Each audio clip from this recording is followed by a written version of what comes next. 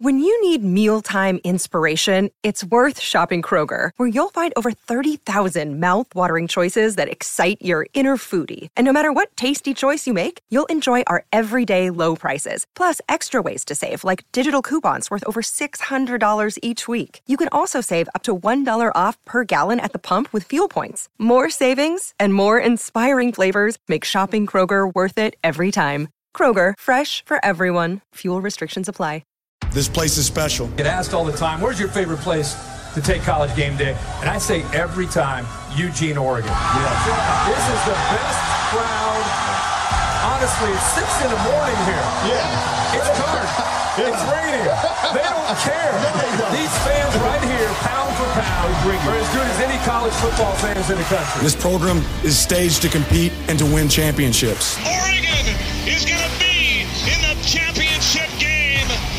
Can you believe the magical season this has become? When we watch this film, does our effort beat theirs? Here's Bo Nix, guns it! Touchdown, Oregon! Been making deposits. Time to cash a check. Sound at Austin, which is deafening for an Oregon 15-point win. Chip Kelly still does not have a win against his former school, and we say farewell. Man, it feels great to be a Duck. Welcome to the QB11 Show, presented by Scoop Duck, with Doug, Andrew, and J-Hop. Here are the guys with the latest scoop.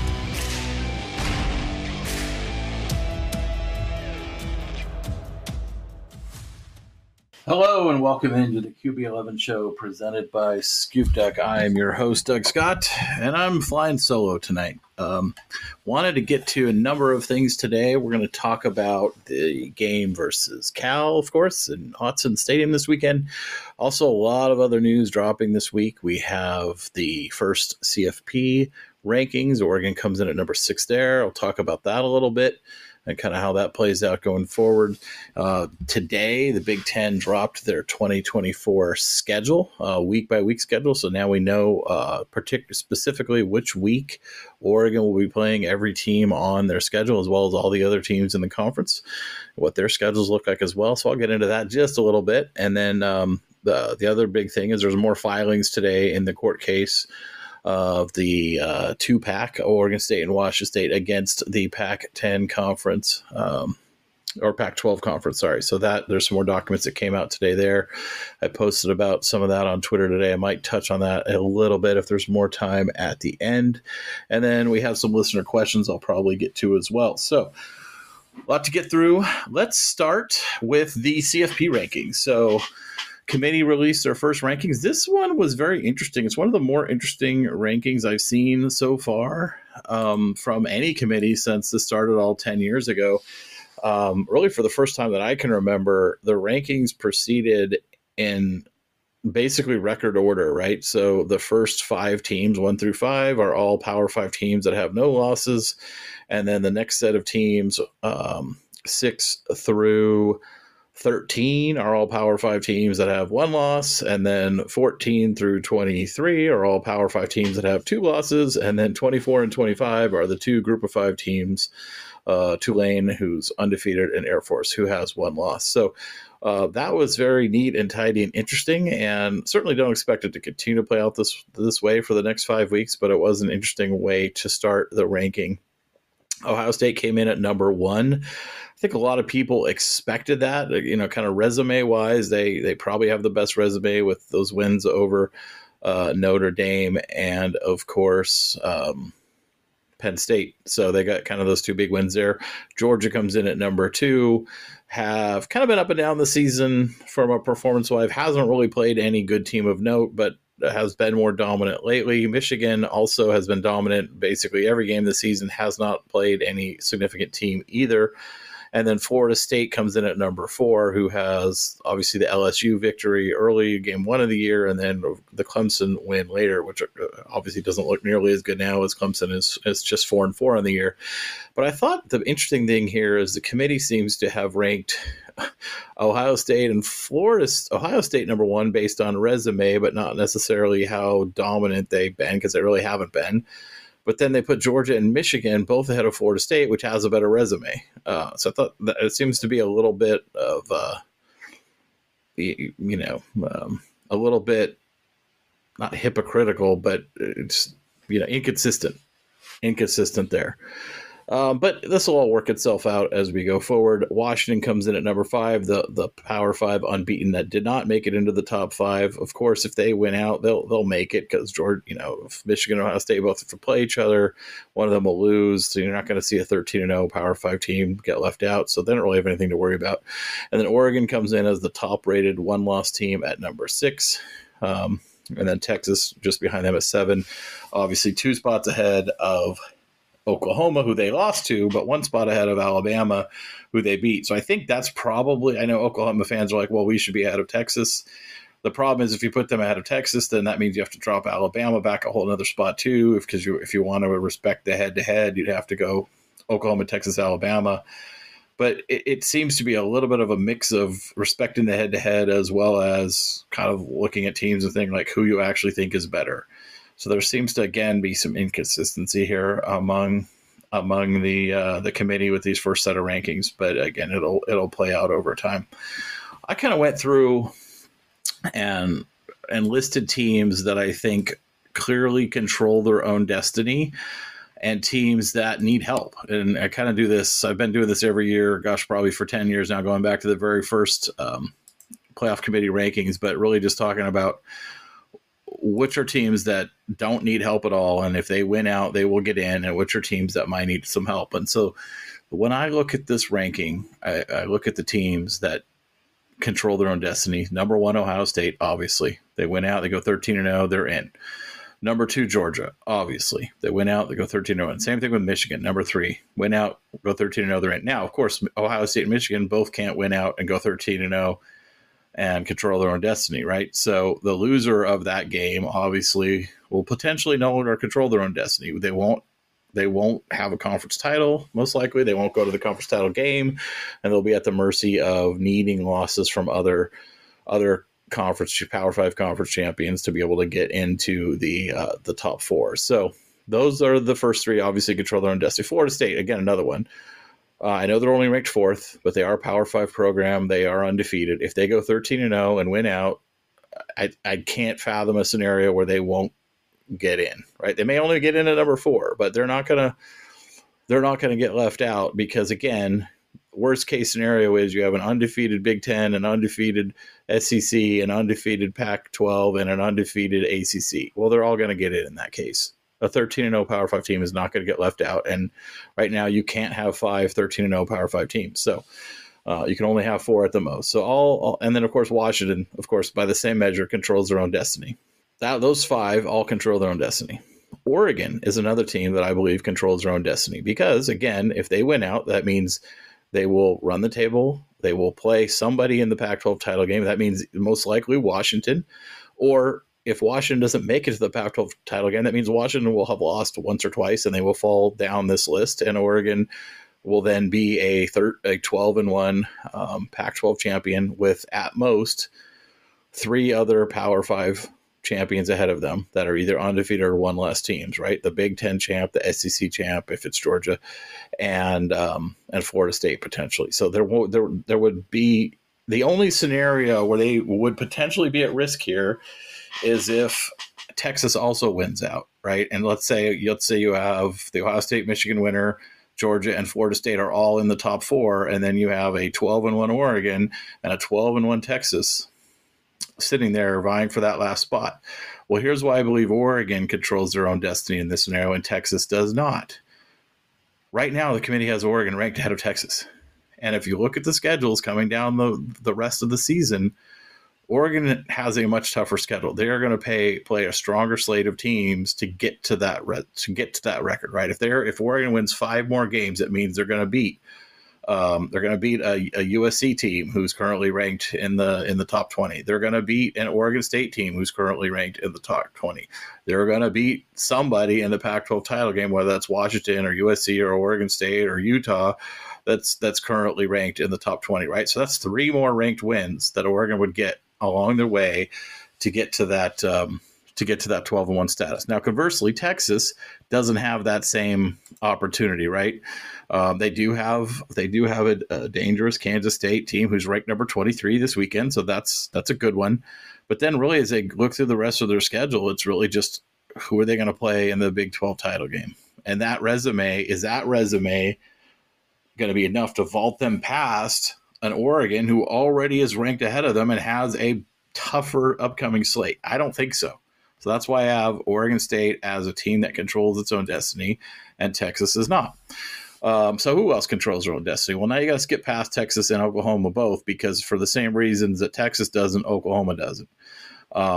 Again, let's look at it another way. Let's just say you end up with 4 Power 5 undefeateds. Well, right there, Texas and Oklahoma do not control their own destiny. A 12-1 Texas or a 12-1 Oklahoma is not going to get in over any 13-0 Power 5 champion. And the very fact that there are 4 possible Power 5 champions that can go 13-0 tells you right there that neither Texas or Oklahoma controls their own destiny. Oregon is different because the only way Oregon gets in to win the conference is by taking out, or someone else taking out, Washington as the potential 4th Power 5 champion. So Oregon can't get to 12-1 unless Washington falls out of the ranks of the unbeaten. So that's different than what Texas and Oklahoma could get to 12-1, and Washington could still be 13-0. So that's why they don't have control of their own fate. Now, Alabama, they definitely control their own destiny. They have 1 loss right now, and if they win out, they beat LSU, they beat everyone else on their schedule, they get to Atlanta, and they beat Georgia, they're definitely in, without a doubt. Number 10, Ole Miss, same scenario. They have 1 loss. They can win out. They can go beat everybody else on their schedule. They can beat LSU. They can beat Georgia. They can go to 12-1. They will definitely get in. Same thing with Missouri at number 12. They are sitting there with 1 loss. They played Georgia this weekend. They win that game. If they keep winning, they're going to win the SEC East.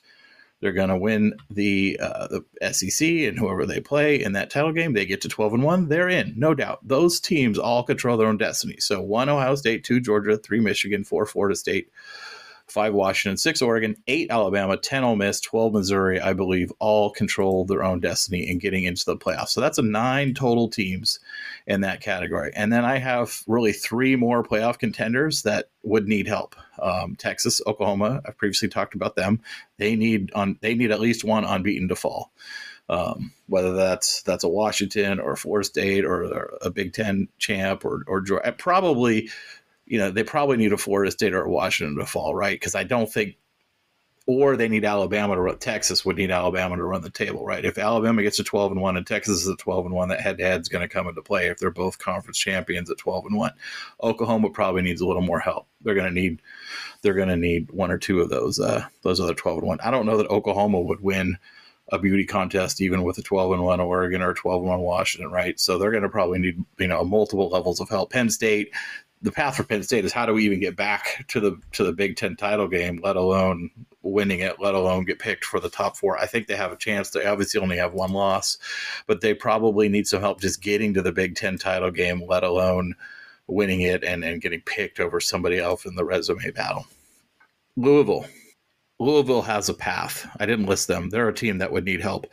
They can run the table, get to 12-1, but the problem they have is they're just not going to have the quality resume. They played a pretty weak schedule this year. Obviously, they got the win over Notre Dame, which is nice, and they would have a win over Florida State in that scenario. But they're ranked 13th. Like, how many of these other 1-loss teams are they going to jump in that scenario where it's a beauty contest? If you're looking at a 12-1 Louisville versus a 12-1 Oregon, or a 12-1 Washington, or a 12-1 Texas, or a 12-1 Oklahoma, it seems like they would need a lot of chaos. I think they're going to need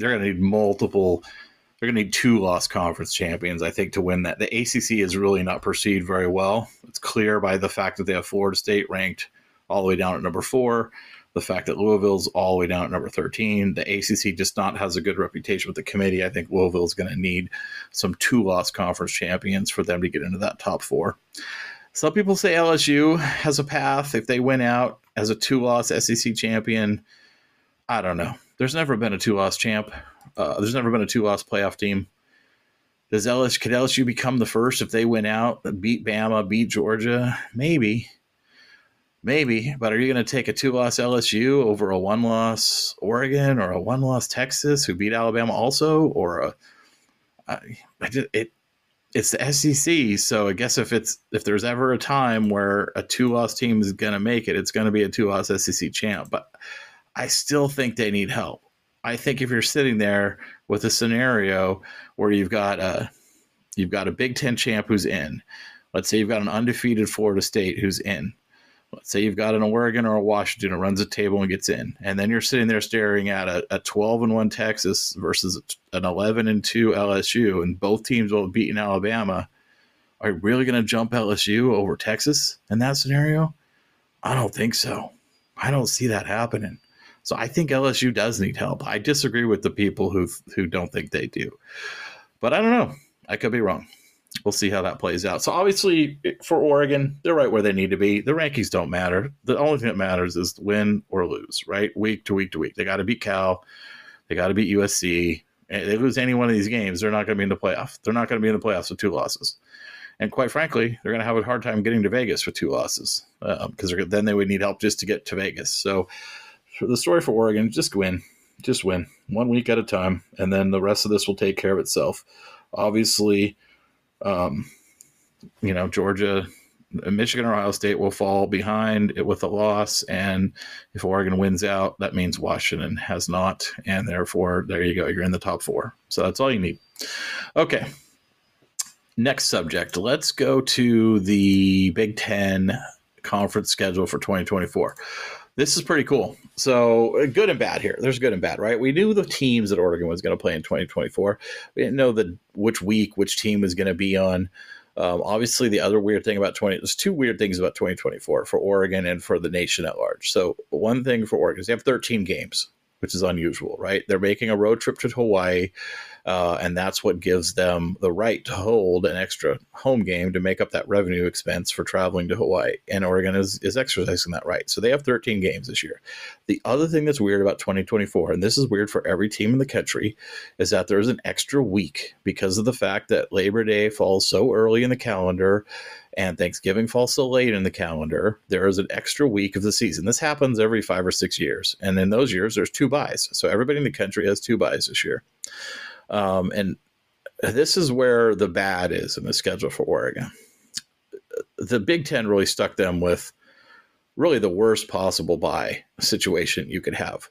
So they got the earliest bye of any Big Ten team. And there's not the only ones, right? So Indiana, Maryland, Michigan State, Ohio State, Oregon, Penn State, about half the conference got the week 4 bye. So you're talking, you got a bye on September 21st. For most of those schools, it's going to be after they have played 3 games. They're going to play 3 out-of-conference games, and then they get a bye.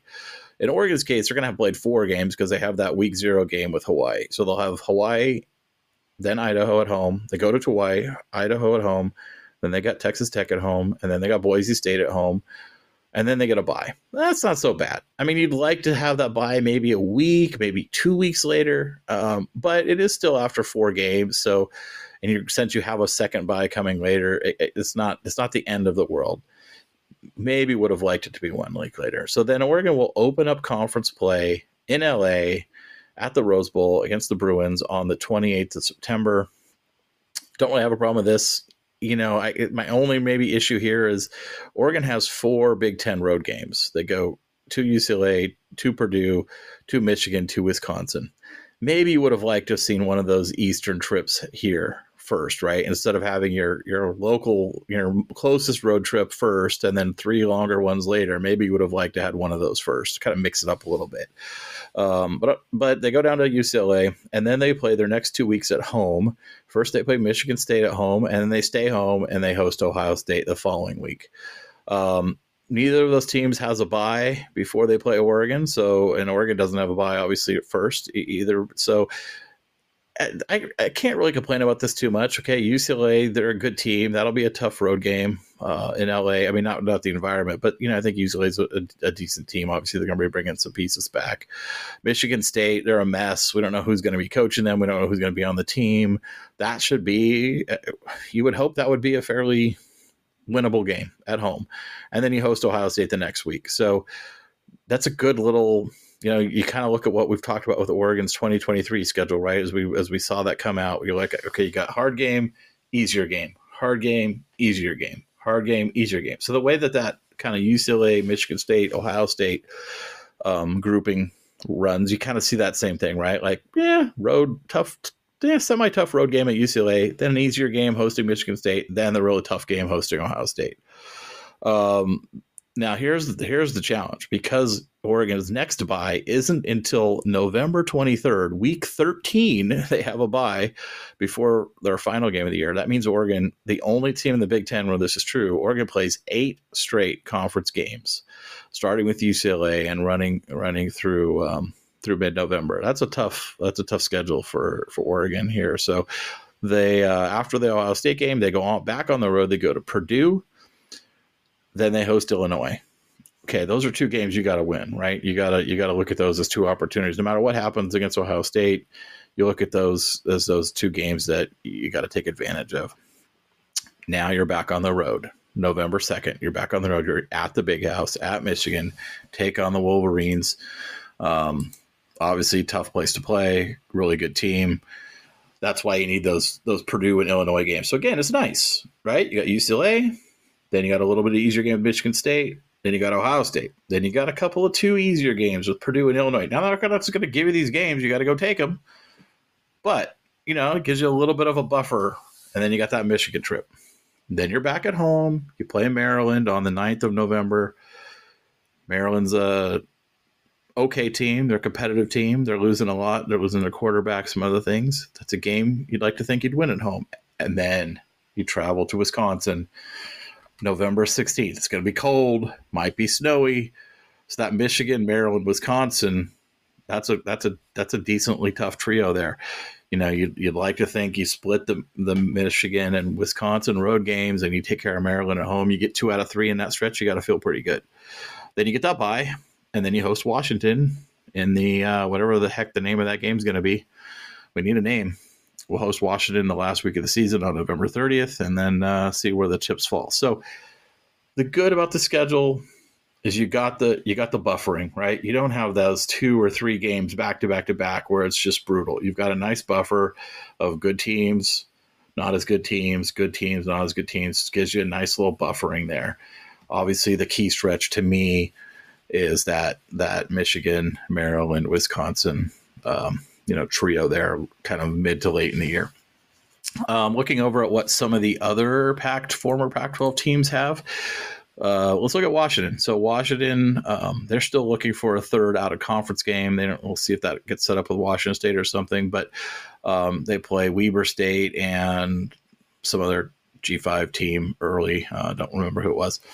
But then they open the season 1 week earlier than Oregon. They start hosting Northwestern, then they go to Rutgers, and then they host Michigan. So, again, they kind of get eased into the Big Ten schedule. Obviously, Northwestern at home, that's one of the worst teams in the conference. Rutgers has been a much better team this year. That's a long road trip. I think it's probably the longest road trip in the conference for Washington and Rutgers to play. So there is that consideration. And then they host Michigan, which is obviously going to be a really tough game. Now, here's the interesting part. Then they go on the road to Kinnick Stadium in Iowa. That is a sneaky tough place to play. And Iowa is a really physical football team. They have a great fan base, obviously, there at home. So that Michigan, Iowa back-to-back, that's not easy. Michigan at home, great. Iowa on the road, right? You'd much rather see that the other way around, right? Because at least there's the other round. You think you can split those. This is a 2-game stretch that they could lose both, especially with all the turnover they're going to have this offseason. That's not a crazy notion that both of those games get lost. And they get their first bye, so it's a nicely placed bye here. Washington much better here. They got a bye on October 19th, and that's basically 7 games. They'll have played 7 games. They'll have 5 left, so nice little bye there. Then they go to Indiana, host USC, to Penn State, host UCLA. Again, there's not some good buffering here, right? Indiana, okay, great. It's still on the road, though. And then they got USC, Penn State, UCLA, with the Penn State game being on the road. That's a tough little 3-game stretch. Those are all 3 quality teams. Then they get a bye. Then they play at Oregon to end the season. So, there's some challenges in this schedule. You get that Rutgers, Michigan, Iowa stretch early in the conference season, and then you got that USC, Penn State, UCLA stretch late in the conference season. So we'll watch that. UCLA, they open the conference season a week early, in week 3 actually, hosting Indiana. Then they get their first bye of the year, so they kind of have an early bye as well. Then they go host Oregon, to Penn State, host Minnesota, to Rutgers. So again, they've got 2 back-to-back tough games with Oregon and Penn State, and Minnesota, is a team that can challenge defensively at least. And then that Rutgers road trip again. Then they get their second bye of the year, and then they come back and they host Nebraska. So they travel to Nebraska, host Iowa, travel to Washington, host USC. That's brutal. That is a brutal 4-game stretch. And then they end with Fresno State, by the way. But that's a brutal 4-game stretch in November for UCLA. At Nebraska, Iowa at home, at Washington, USC at home. Brutal. Brutal ending for UCLA there. Let's look at the Trojans finally. They open their conference season on the 21st of September. They travel to Michigan. So obviously that's going to be a big time game. USC at Michigan, blue blood on blue blood. And that's not going to be an easy trip for USC. Then they come home and host Wisconsin. So no rest for the weary. Then they go travel on the road to Minnesota. Come home, host Penn State. Man, that's a tough stretch for USC to open Big Ten play. At Michigan, host Wisconsin. At Minnesota, host Penn State. Boom, boom, boom, boom. But no rest because they've got 3 more before a bye. So they're like Oregon. They got a 7 straight. Unlike Oregon's 8, still a lot. They go back on the road all the way across the country to Maryland, then home to play Rutgers, then back on the road to Washington. That completes their 7-game stretch. 4 road games, 3 home games, back and forth. And those 3 road games are Wisconsin, Penn State, Rutgers. So that's a tough 7-game stretch for USC. Michigan at home, travel to Michigan, Wisconsin at home, travel to Minnesota, Penn State at home, travel to Maryland, Rutgers at home, then travel up to Washington. Then they get another bye, which they'll need by that point, and then they host Nebraska, an up-and-coming team, and then go on the road to across town to UCLA, and then finally finish it up hosting Notre Dame. Man, that's a tough schedule for USC. That's not going to be easy. It's not going to be easy the way that lays out. So if you look at those 4 Pac teams, I mean, as much as I complain about Oregon not getting a bye in the middle of their games, right? They got the early bye and the late bye.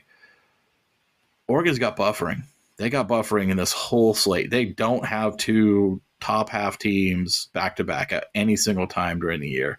When you look at UCLA, you look at USC, you look at Washington, they don't have that buffering. They've got these tough stretches. So all things being equal, I can't really complain too much if you're Oregon. You got some great home games to go watch. You got some great road trips if you want to, go avail yourselves of going down to LA or Michigan or Wisconsin.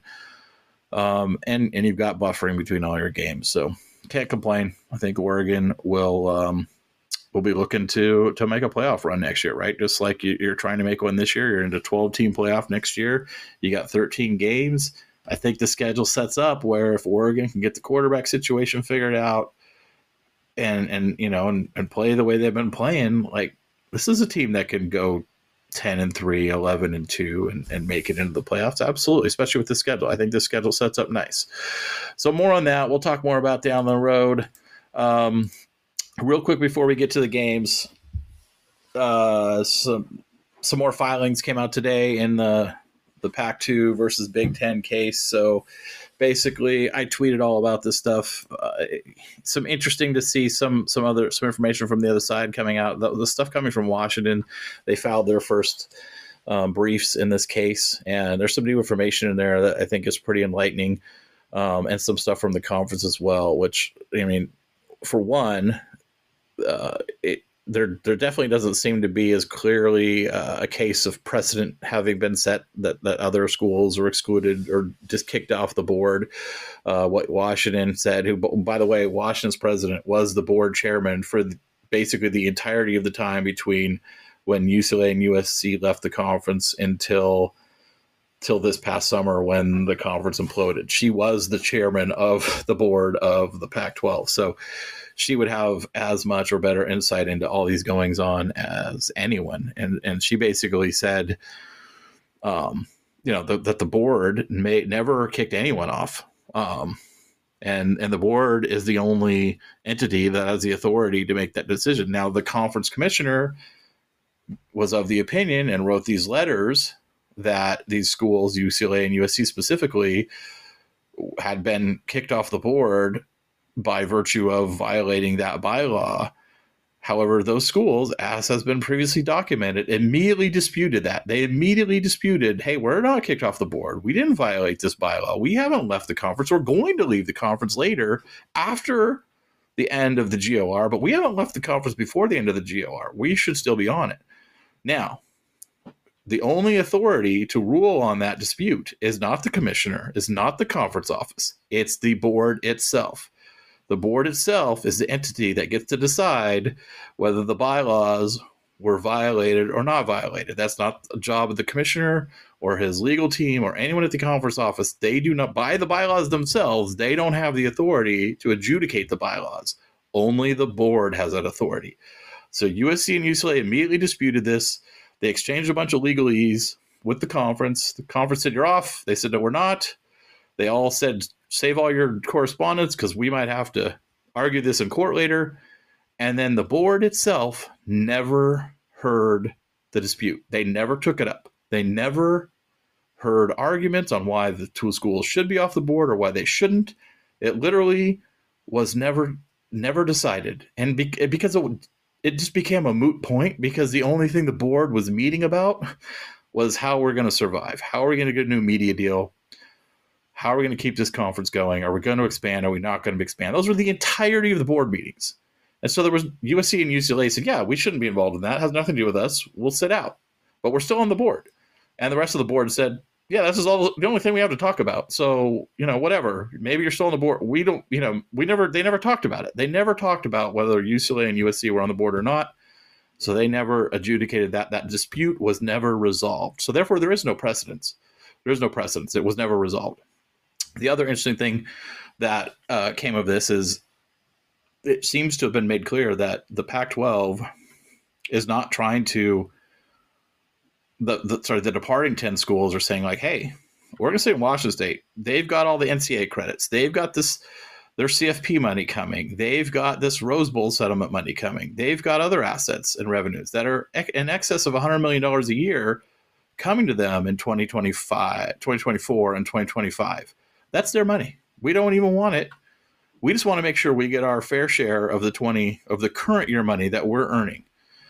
And they're saying, hey, we're worried if you give control of the board to Oregon State and Washington State that they're going to try to claim some of this money to help them rebuild the conference. And that's what we object to. That's what we want to make sure we're protecting. And so I don't know who's acting and who's trying to be vindictive, who's not trying to be vindictive, who's just trying to make sure they get their fair share. Maybe everybody is. I think this stuff is often, especially online, is oversimplified and boiled down to sound bites and 144 characters, and everyone's got their own kind of bias and slant to it. But I mean, it seems to me all 12 should get their fair share of current year money that they all helped earn, that nobody's leaving early. And then whatever's left should go to the other two. And that seems to be the position that the conference and Washington on behalf of the other 10 teams is taking. So what's going on? Is that not good enough for Oregon State and Washington State? Do they want to be punitive? Do they want to be vindictive and try to take some of this year money? The other thing that was interesting about that is in the Washington filing, they said that after USC and UCLA left, there was a conversation among the remaining board members that said, hey, we could take some of their revenue for this year. We could take it as damages to use us to help, carry forward the conference. Well, there was a discussion, and no one on the board wanted to do that, including Oregon State and Washington State. They didn't want to take any of USC or UCLA's current year money. Nobody did. So there was no vote. Nobody proposed it. It was discussed as an option. Everyone said, nope, we're good. Everyone should get their fair share of this year money, and we'll just take the rest for future years. at the time, us 10 schools to rebuild. So it's interesting now if that has changed. If the 2 schools are going to make a claim on this year money, that's a departure from what those 2 schools thought and believed and said in board meetings 6 months, 8 months, 9 months ago. So it'll be interesting to see that play out. There's still a chance for them to settle. I think that still makes the most sense. We'll see what happens if this court case continues. And by the way, if this court case happens on the 14th, the other thing that was in the Washington filing is they will be appealed to the Washington Supreme Court. It will be. They already said it. They said if you rule in favor of the 2 schools, we need you to stay your ruling so they can't do any damages to us while we appeal this to the Supreme Court. That makes the most sense, right? And the argument from the conference is basically like, look, the status quo is working. The TRO is in place. Nobody can hurt anybody. We're able to run the conference as is for this school year. We've been able to get unanimous consent on 3, 4, 5 different items that everyone agrees needs to be resolved. We can continue running this way, so you don't need to grant the injunction and put the 2 schools in charge, potentially do damages before this case gets heard out. So we'll see how this all plays out. All right, let's get to the game. Let's get to the weeks. Oregon's obviously playing Cal this week at home at Autzen Stadium. It looks like it's going to be pretty rainy, going to be pretty wet. Cal on the year, I believe, has 1-4 in conference play and 2-6 on the season, 3-5. Sad that I don't know, but I know they're 1-4 in conference play, and it's interesting because some people have said this year, and I will agree this year, that what's interesting about Cal is their team has kind of completely flip-flopped. So for the last 5, 6, 7 years, most of Justin Wilcox, they're 3-5 overall. Most of Justin Wilcox's tenure overall, they have been a team that has been good to above average, or above average to good on defense for most of his tenure, but absolutely terrible on offense. And what's interesting is they've kind of flipped the script a little bit this year. They're actually pretty darn bad on defense. They gave up 59 to Washington, 21 to Arizona State, 52 to Oregon State, 34 to Utah, and we know what Utah's offense looks like, 50 to USC, obviously. So they're not very good defensively. I think most of their metrics would also say the same. But however, they have been much better offensively this year, particularly of late. They scored 49 in that loss to USC. They scored 40 in the loss to Oregon State. They scored 32 in the loss to Washington. So there's a lot of talk. Heard a lot of talk this week about, their offense is dangerous. It's explosive. It's good. You got to watch out for it. And look, yes, they can put up some points if given the opportunity. But I would note that those teams that they're scoring a lot of points against, those teams don't have good defenses. They don't. Like, Washington's defense is okay. It's above average. It did really well in the game against us comparatively to what their metrics are on the season. But overall, their Washington's defense is good but not great. USC's defense, we know, it's terrible. Oregon State's defense, good but not great, right? So, yeah, Cal has put up some points on some bad defenses, but look when they play good defenses, right? They played Arizona State has a good defense. They only put up 24 on Arizona State.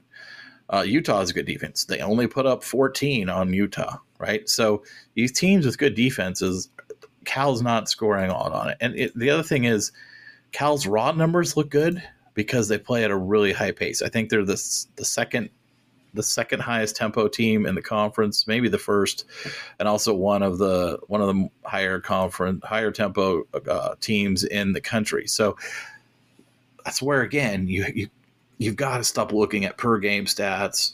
You got to stop looking at just volume stats, right? Because they don't tell the whole story. That's why I would say you don't look at total yards. Don't look at yards per game when you're talking about ranking teams. Hate that. You got to look at yards per play. You got to look at efficiency metrics. You got to look at points per drive, these kind of things, right?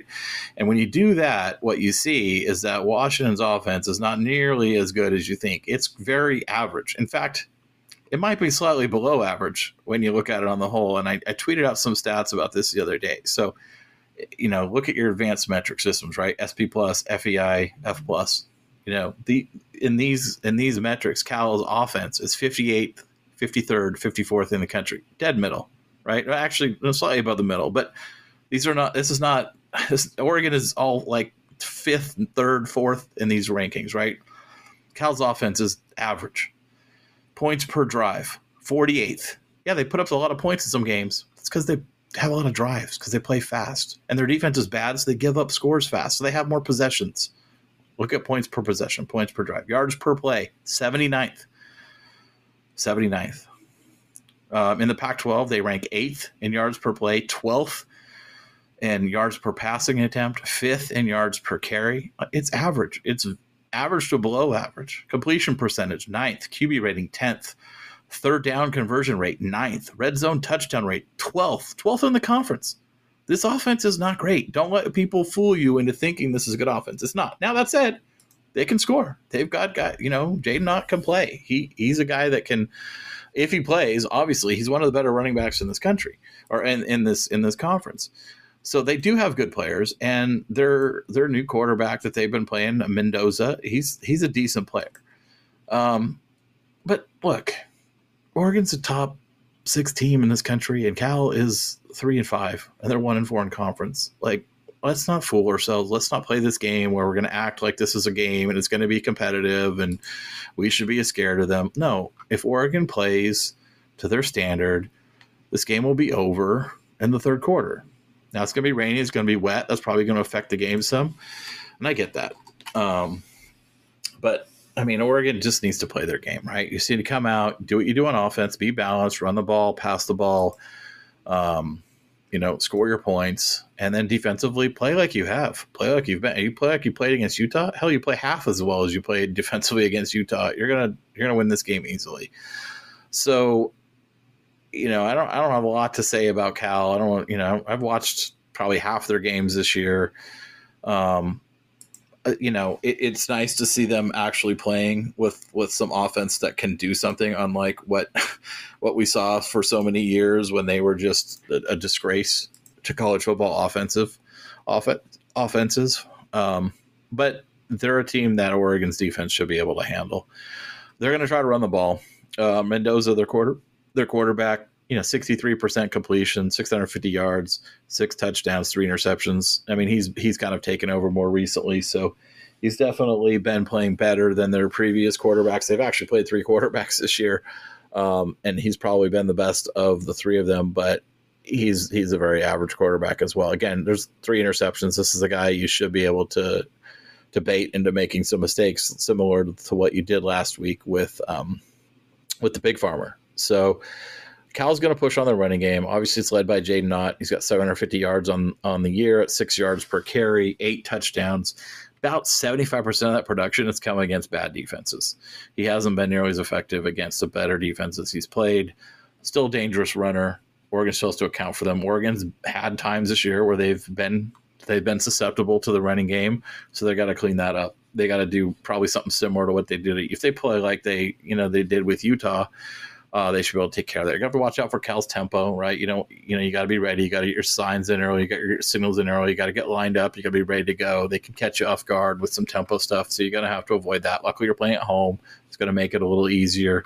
Most likely, the crowd can get loud, kind of disrupt some of what Cal's trying to do tempo-wise as well. So that's kind of the gist of it.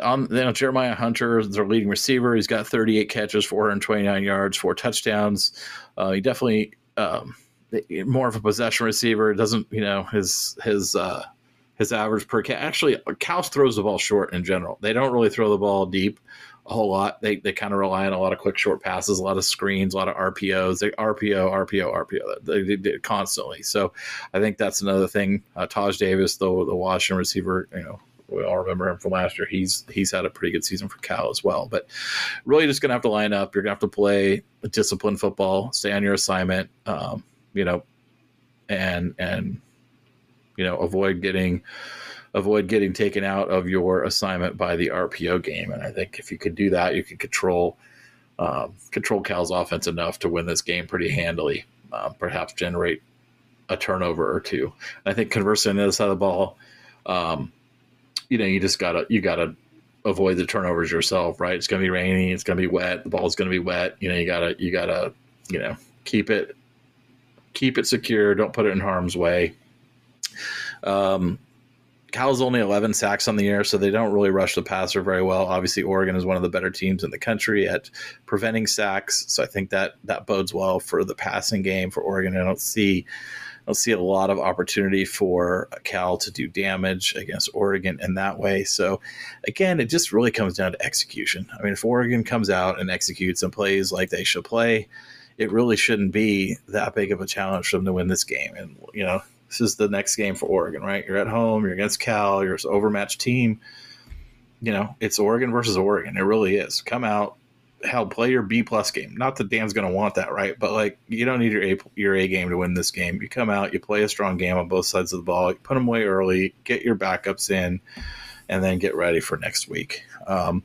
Let's go. Okay, so this game, Oregon is a 24-point favorite in this one. Look, I think Oregon's going to win this game. I think Oregon's going to win this game easily. However, 24 is a lot of points. It's going to be rainy. It's going to be wet. I think I'm going to take Cal to cover. I think Oregon wins this game by 20, 21, something like that. But 24 is a lot in the weather conditions, so I think I'm going to take Cal to cover. But Oregon wins very, very easily. All right, let's move on. We've got Washington, big game of the week. Washington down at USC, playing in the Coliseum. Now, this game is interesting because USC controls its own destiny in the Pac-12. I know everybody's written USC off. Everyone's kind of forgotten about them. They do have 2 losses, but one's a non-conference loss. Notre Dame. They're out of the playoff race, absolutely. They're not out of the Pac-12 title race. They're not out of the New York Six race. If USC wins out, they're in Vegas, 100%. So this game's huge for them. A lot on the line here. And, of course, Washington struggled the last 2 weeks. They struggled at home against Arizona, didn't score an offensive touchdown, struggled to put Stanford away last week before Stanford dropped the 4th down and Washington put the insurance touchdown in there. So if Washington comes and plays a game similar to what they played the last 2 weeks, they're going to lose. They're going to lose this one in the Coliseum. Now, that said, I don't necessarily expect that. I think Washington knows this is a big game, similar to the Oregon game. They're going to get up for it. They're going to be ready to play. I think it's going to be a shootout. The over-under in this game is like 76 points. I think there's going to be more. I'm going to take the over. I think this game is going to be like that Cal-USC game last week. It's going to be 50-49. It's going to be 40, 42-40. Turnovers can make a difference. If USC can get to Penix, then I think that's a real key for USC because Penix has not been good under pressure this year. He's actually under pressure. He's under 50% completion rate, 47%. If they can pressure him and cause him all kinds of havoc, and I think that's how they can get some stops on defense because defensively they're not very good, as we know. And if they let Penix sit back there and pick them apart, they're not going to get very many stops. If they can get to Penix, they can get enough pressures, they can get enough stops, maybe force some turnovers. When he gets pressured, he also turns the ball over a little more. We've seen that over the last couple of years. So I think that's USC's opportunity to stay in this game, potentially win this game. Other side of the ball, I think the USC is going to score. Washington's pass defense is, I think, its weakness. As I said before, I don't think Oregon did a good job trying to exploit that weakness at all. USC obviously is going to do that. Now, what USC should do is run the ball more because USC is really good at running the football. They just don't do it enough. They're one of the better running teams in this conference and actually a really darn good running team in the nation. They just don't use it enough. So I think, and that's, again, an area where Washington could be had. Oregon put up over 200 rush yards. We saw Stanford run the ball effectively on them last week as well. USC can get a lot in the running game. So I think if they can be balanced in this game, not just attack Washington through the air, but also through the ground, I think that can be a real key for them as well. This is a 3.5-point spread in favor of Washington. I've picked USC to cover for like 7 straight weeks, and they have let me down for like 7 straight weeks. But what the hell? I'm going to roll with them one more time. Go Trojans. I'm going to pick Trojan. I'm going to pick USC to, again, I don't know if they win this game, but I could definitely see it being inside a field goal, in which case then I'm picking USC because it's a 3.5-point spread in favor of USC, and I'm going to roll with them here. All right, let's move over. Arizona State at Utah. Utah's an 11-point home favorite. I like Utah to win this game, bounce back from the Oregon game. I do think they got some fight in them. We know they're well coached. We know they've got pride. They're going to win this game. 11 is a lot. I know Arizona State's record is bad, but watch the way they've been playing. Watch the way they've been playing. They went up to Washington State, beat them. They played really strong against Washington a couple weeks ago. They've played other teams tough. Like they're playing good football. They just don't have weapons. So and especially on defense, Arizona State's defense has been good. So I think Arizona State's defense being pretty good combined with Utah's offense not being very good, I think this is a low-scoring game. I think it's a really low-scoring game. And what happens in a low-scoring game, it's hard to cover 11 points. Like the over-under on this one is 41.5. I think I would pound the under here because this game feels like 17-10 or 17-13 or 20-13 or something like that. So I like Utah to win. I like Arizona State to cover the spread. All right, Oregon State on the road at Colorado. Colorado 4-4, fighting for their bowl lives here, and they lost to UCLA last week, kind of on a skid right now. Oregon State obviously dropped the game in the desert to Arizona last week. They need to get back on there. They have to win this game if they want to keep in line for Vegas, right? Oregon State can win out. They've got games left, right? They've got Oregon. They've got Washington left. So Oregon State controls their own destiny to get to Vegas, right? If they win out, they're going to be in Vegas. They're going to have those 2 wins against Oregon and Washington. But they got to start here. They got to win this game or that's all out the window because they'll have their third conference loss if they don't. And I don't think a 6-3 team is getting into Vegas. So 13.5 points, though. 13.5. It's a lot. Although Colorado's been falling apart. This one's the toughest pick for me this week in the Pac-12 because I feel like Oregon State's definitely the better team. It is on the road. I feel like Colorado can do some things offensively against Oregon State. Maybe not enough to win, but maybe enough at home to keep it a little under the line. I'm going to go with Colorado to cover here. Again, Oregon State wins. Colorado covers at home. UCLA on the road at Arizona, 2.5-point road favorite for UCLA. This one also is an interesting game. So UCLA's defense, really good. Arizona's offense, they're okay. They're not bad. Arizona's defense is playing good. UCLA's offense, okay. So again, this over-under on this one's 51. I don't know. That feels about right to me. I think Arizona wins this one at home, though. I think Arizona's on a roll right now. I think they know who they are. UCLA's got a little bit of trying to figure out who they are on offense. Dante Moore throws interceptions. Guess what? So does Garbers. I just don't think they quite have it figured out offensively. I think Arizona can do enough defensively to slow them down, win this game by a field goal. They're at home. I'm going to pick them to win and cover the 2.5. I guess they get the 2.5, so I'm going to pick them to win plus the 2.5 there. Finally, worst game of the week in the conference, Stanford on the road at Washington State. Losers of 4 in a row. Washington State seems like a team that is falling apart. All kinds of rumors about their coach leaving to take the Michigan State job. All kinds of rumors about their players openly talking about entering the portal and who's going to end up where. Obviously, they don't know what conference they're going to be playing in last year. I just feel like this is a team that is actively quitting in real time as we watch. And maybe not quitting, but falling apart through outside and inside noise both. So they're a 13-point home favorite against Stanford. Now, Stanford is not a good football team, but they are fighting. They are playing. They are at least playing together.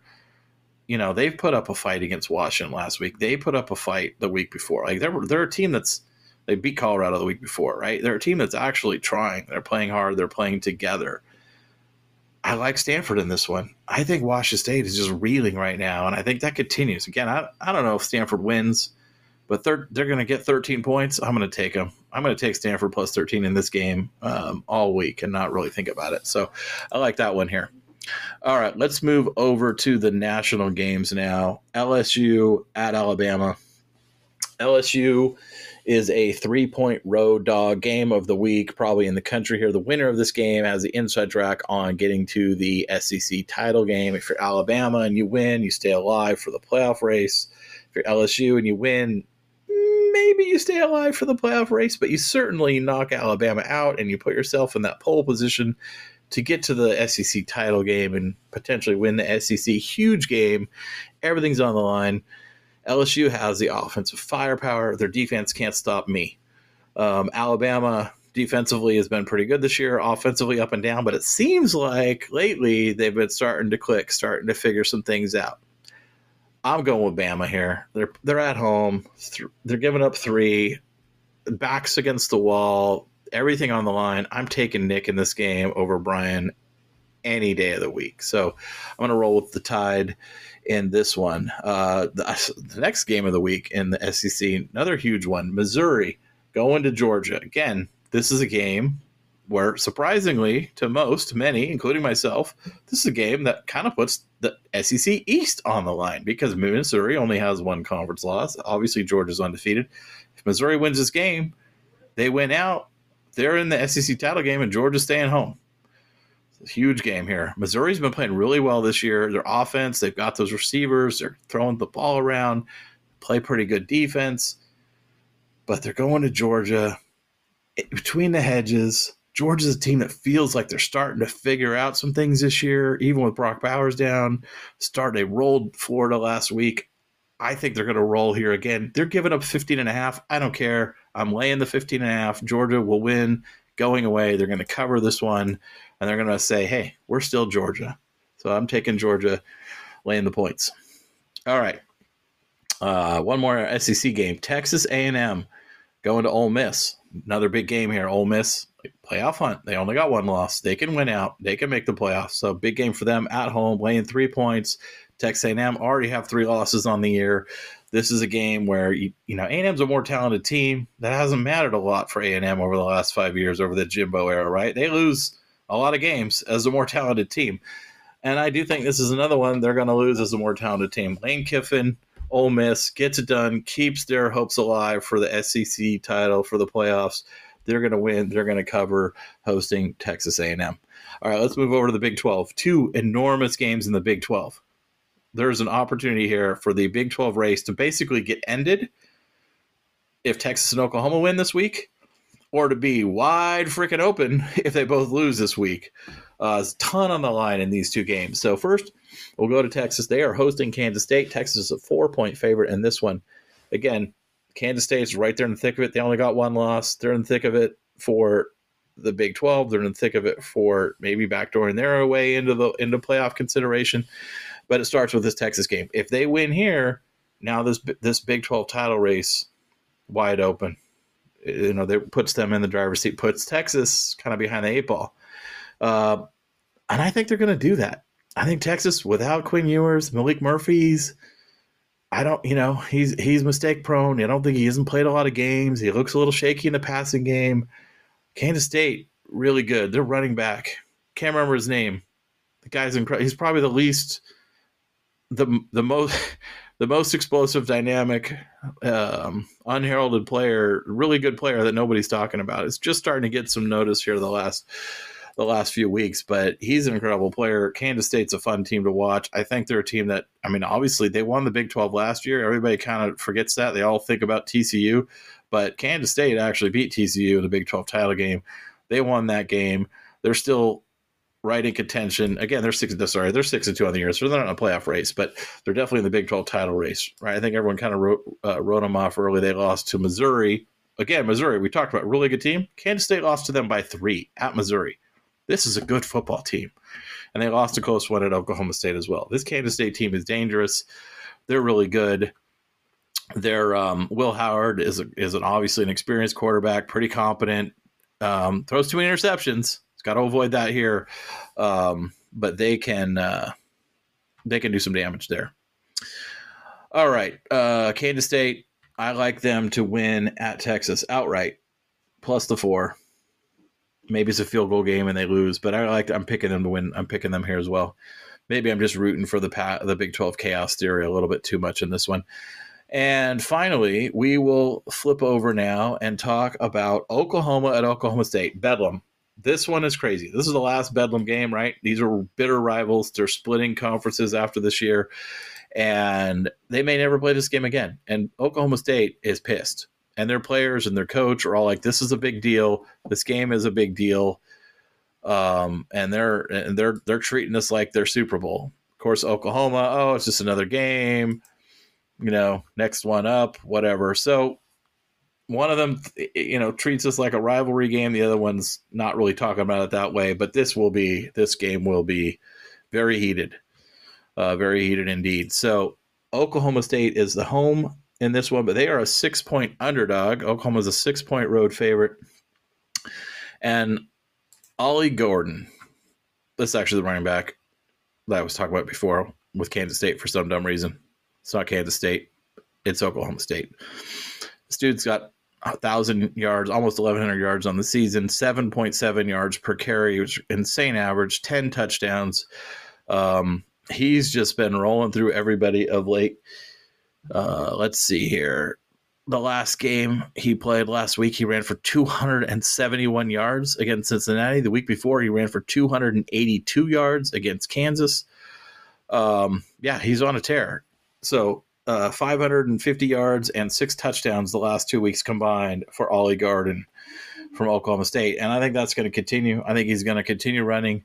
I like the Cowboys to win this one at home in a very nasty, very heated game. They're going to take out Oklahoma. We're going to end up with a bunch of 2-loss teams in the Big 12. It's going to be insane finish. We don't know who's going to win that conference. None of them are going to make the playoffs, but it's going to be fun. So that's my prediction there. Okay, let's jump over and take some listener questions. Let me jump over to Scoop Dick real quick because I put him up there. Okay, Quack Fanatic asks, as we approach the end of the regular season, what areas on offense and defense still concern you, and can they be corrected? Okay, let's start with offense. For me, the one thing on offense, we didn't see it this last week against Utah, but it's been a theme for most of the last 2 seasons, is kind of that red zone execution, right? Red zone touchdown execution, particularly in the low red zone. You get inside between the 15 and the 5. I think we're really good when you get inside the 5. I think we're really good, from the 15 to 30. I think when you get in that 5 to 15 range, that's when I feel like we bogged down a little bit too much. So that's an area on offense I'd like to see us get a little bit better. I think what we saw at Utah, kind of exploiting the middle of the field more in the passing game, some deep ends, slants, those kind of Texas routes we had the running backs doing. I'd like to see a little bit more of that. I'd like to see that continue. So that was encouraging. Let's see if it continues.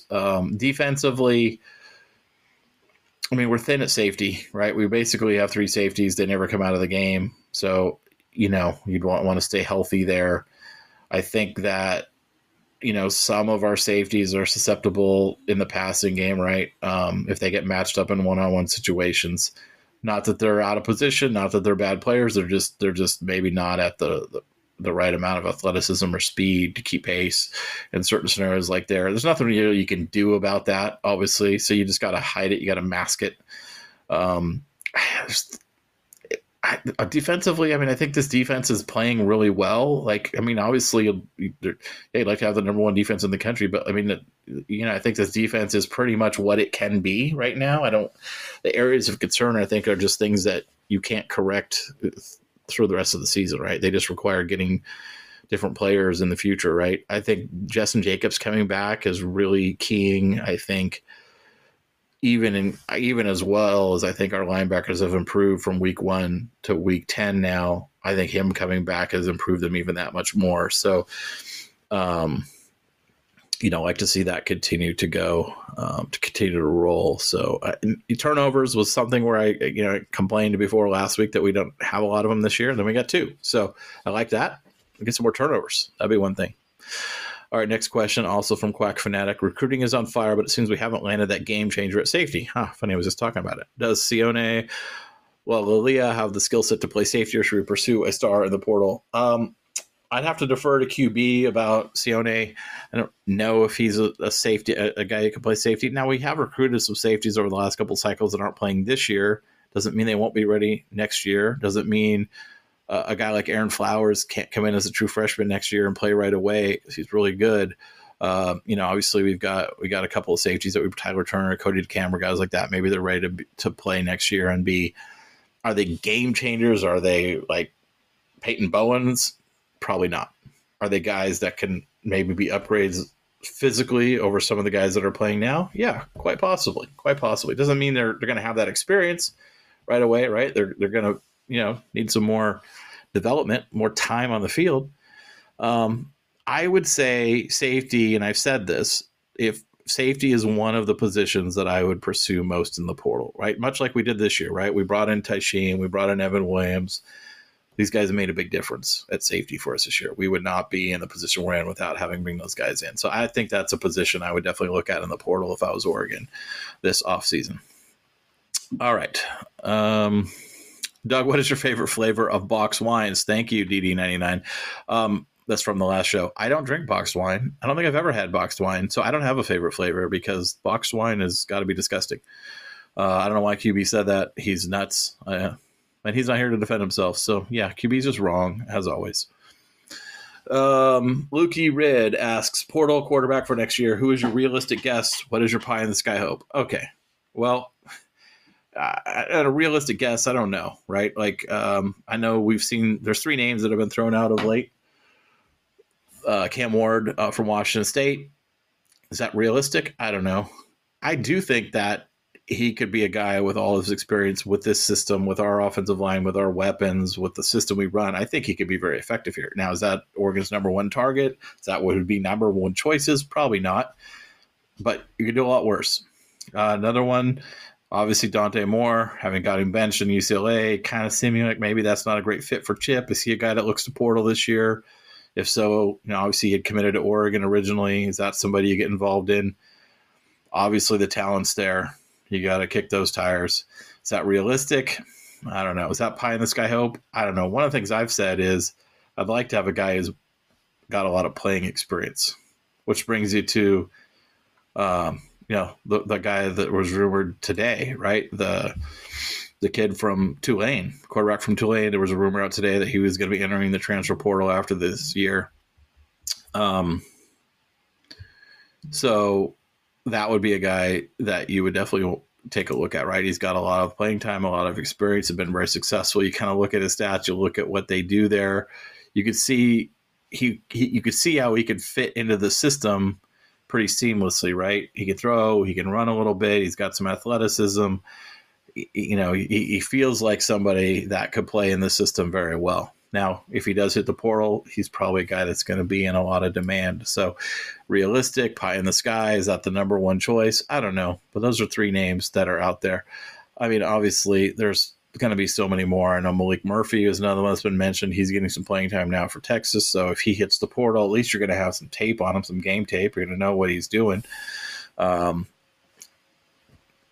It's just so hard for me to say because we just don't really know what's available out there, what back channeling can happen, will happen between schools and different players in the portal. But I do think Oregon needs to go to the portal for a quarterback. I don't think anybody on the roster is the guy you probably want leading them next year, unless they know stuff internally that we don't know. But I think you got to bring someone in to at least compete with them. All right. Next one. Nick seems to be struggling with progressing past his first read. Oftentimes showed up in big moments against UW. It was noticeable in the second quarter, 3 and outs against Utah. Is this a real issue, or are the issues more casual fans like myself aren't understanding about those plays? If QB was here, I think he'd probably have more nuance to add to this. I don't think it's necessarily a first read thing. I mean, he does progress past his first read a lot more than people probably think. I think one of the things about nitpicking any player when you're watching a game or you're watching film or nitpicking play calls, right, is you always tend to remember the things that didn't work, right? And I'm guilty of this. I think it's just human nature, right? You remember that play, you watch that play that failed, and you think, what went wrong? You didn't look past his first read. But you don't necessarily think about all the plays that were successful and go back and look at all those on film and diagnose those and say, oh, look at that. He went to his third read. He went to his second read. He was on his fourth read. How many times in a game does he do that successfully and you don't even think about it, right? Everyone focuses on the failures more so than the successes. So I don't think it's necessarily a read, first read, second read, third thing. Now, I do think there are times where in that UW game, I don't think it's more of a read thing. It seems like in that UW game, like he just short-armed some throws. He just missed some throws pretty badly, And I think that's more of, at times, what he plays a little kind of amped up, especially early in games. He didn't do that at Utah, but in some of the past games he's had that. So, I mean, look, Bo's incredible. Bo is what he is. He's a great player. I think at this point, he's 5 years into his career. He started more games than any quarterback in college football history. Like, you're not just going to fix whatever struggles he has aren't going to get fixed. He's a finished product in college at this point. So I think there's a lot more good than bad. I think it's easy to nitpick any player. Plenty to nitpick about Caleb. Plenty to nitpick about Kate Drake May. Plenty to nitpick about Michael Penix. They all have their flaws, and so does Bo. But he's playing really high level football, and I think he's got to roll with your dude. All right, Kiko Alonso. What's one area of concern that could keep us from winning the league? I mean, obviously, the margin for error is thin, right? So you drop one game, you might not even be in the league championship game. That's a thin margin for error. You still got tough games left. You got Cal and Arizona State, obviously, but you got USC at home, you got Oregon State at home. Those are teams that could beat you if you don't bring your A game, if you turn the ball over, if you're not playing your best. Especially USC, they got a lot of dangerous weapons. So if USC is able to exploit those weapons, if Caleb is able to just be like have a nutso Caleb game, yeah, that's my biggest concern to winning this league. That game, that player is by far my biggest concern to what could keep Oregon from winning the league. I'm not that concerned about any more than you normally would be about Cal or Arizona State. Look, I know in Scoop Duck, Justin posted something the other day about, listing the remaining 4 teams in your biggest area of concern. And I know a lot of people have Arizona State number 1 or number 2, and they have USC as 3rd in their teams of concern. You're nuts. You're all nuts. USC is the number 1 most concerning team left on our schedule. And if you're not saying that, you're nuts. I'm sorry. Like, it's not Arizona State. It's not. I don't care that it's on the road in Arizona. It's Arizona State. They're not a good football team.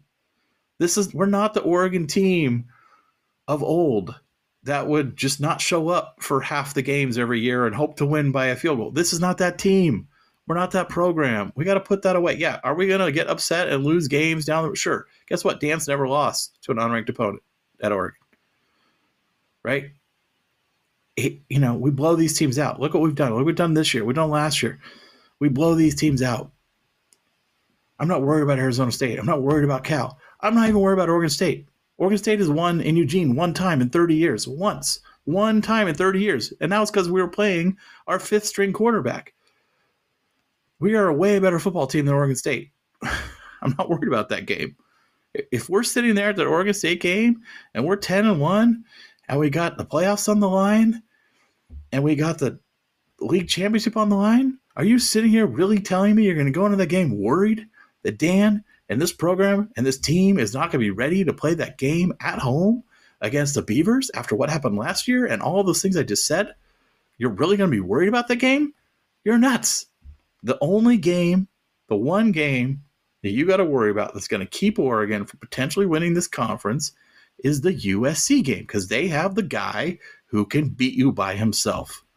That's it. It's the only answer. Okay.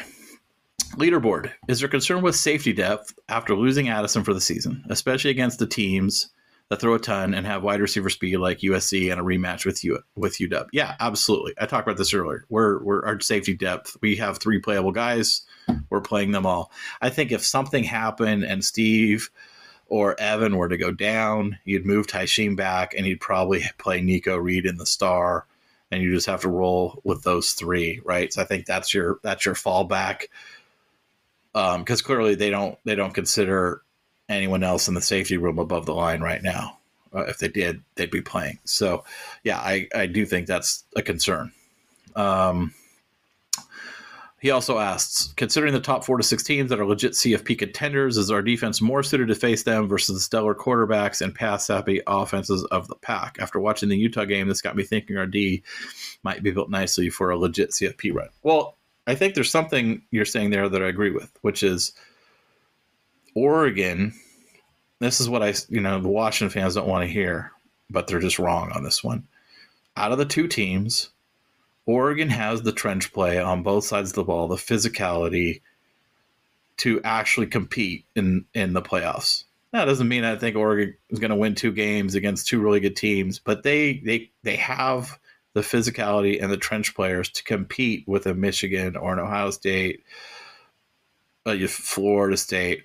I don't know about a Georgia, but to be competitive, to give themselves a fighting chance because of the way that first of all, the way that Oregon's, to your point, your defense is constructed on the line and on the back end, and also the way that their offensive line. Oregon is probably the best, if not one of the best, balanced offenses in the country, right? It's really hard to stop Oregon because we're the number 1 efficiency rushing offense in the country.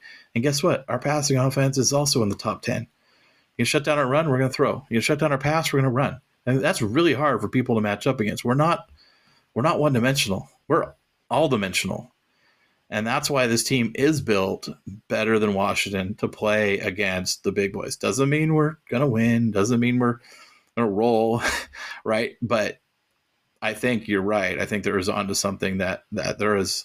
It is a team that could be, if we went toe-to-toe with Michigan, do you think you just don't have a chance in that game? Michigan's a physical team, physical defense, physical offensive line. Guess what? So was Oregon. That game could be a real battle.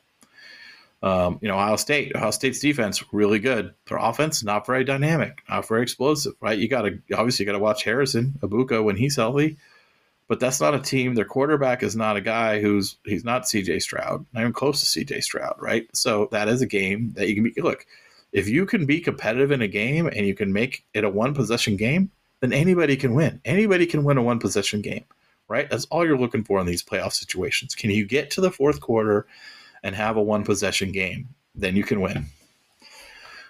All right, great question. All right, next one up. Let's flip over. I think I had a few on Twitter, so we'll go there, and then we will call it a night. Okay, Brian Abbey asks, which players have been the biggest surprise this season? Could be a freshman contributing earlier than expected or a sophomore to senior who developed better than expected. That's a great question. Which ones have been the biggest surprises? I mean, you got to go with Poncho on the offensive line, right? True freshman, splitting time at guard, backup center, played left guard as well. Been holding his own in all of those positions. So you got to think Poncho there along the offensive line. Not really surprised probably by anyone else offensively. I think we all knew what we had at those positions. They've all contributed really well. I'm not saying I'm surprised by JPJ playing as well as he have, but being surprised by him being like a legitimate All-American and Remington Award winner, and that I knew he was going to play well. I don't know that he was going to be playing at that level as a his first year as a full-time starter, but again, not surprised in his performance, but maybe surprised by how high it's been. Defensively, I mean, you got to look at the 3 freshman edges, right? I mean, they've all had their moments. Tatum Teote, Mateo Uyunglele, and Blake Purchase, right? They've all had their moments. I think at the beginning of the year, we said, hey, we need at least 1, maybe 2 of these guys to step up and be guys that you can play, guys that can make an impact. They all have at times. I mean, obviously Mateo has been consistent, day 1, day 2. The biggest surprise with me watching him is what he's doing in the run game. I don't think any of us are surprised that he has pass rush ability and pass rush moves. I think we all thought he might be a year or 2 away from being an effective edge setter in the run game. And I think that is a little bit of a surprise how quickly he's come along there. And obviously, sky's the limit. Blake Purchase of late has really come on, and he's been dominant at times. Basa's seems like he's kind of found his element this year in this defense. He's just bigger, stronger, faster, seems more comfortable, seems more instinctive in year 3 as a linebacker. So that's been a pleasant surprise. Steve Stevens. I mean, that's a guy, look, we've been kind of harsh on him over the years. He's a guy that's, he's year 5, kind of always felt like you don't really want to see him on the field. This year, you don't feel that way. Like, this guy's not an All-American. He's not, he's not Javon Holland, who he was always will be compared to because they came in the same class together. But, he's not a liability out there. He's giving you quality snaps almost now. He's playing almost every snap, right? And you don't look like, oh no, that's the guy. Find Steve Stevens. He's going to get picked on. No, it hasn't. He's playing really well. He's played good football. He's always in the right place. He's making the tackle. He's making plays on the ball. He's coverage has been fine, like good. Like that's been a nice surprise. That's probably it. That's probably the ones I would name there that I would think of. One more question. George Steenkolk asked, question for next pod, do you or QB11 have any book or video recommendations on learning football more in depth, stuff like formations, how different positions are supposed to play, offensive, defensive schemes, looking to take the next step as a fan and better understand your discussion and Hythloday's film analysis? George, this is a great question. I'll confer with QB and maybe Hythloday as well, and we'll come up with there's probably some great online resources for this now. I'm certainly old, so I can remember reading a lot of these strategy books like years ago when I was much younger. Probably all way outdated now, but I'm sure there's some online resources, some online YouTube videos. There's probably some good books out there as well. So we'll confer on this and we'll post it on our Twitter account for you. So this is a great question, George. So I think that's all the questions we have, and I'm sorry you've had to listen to me, Doug Scott, talk by myself for an hour and 20 minutes previewing this episode. QB is apologetic. He just had too much work going on this week and was not able to make it to record tonight. So he sends his regards. He will be back for the post-game podcast on Monday, of course, and we'll break all this down. And I'm really so glad you listened. I appreciate all of you. Follow us at QB11 Show on Twitter, at Douglas TS, at QB11SD. Yeah, we still love you, QB, even though you're not here. We'll catch you on the flip side.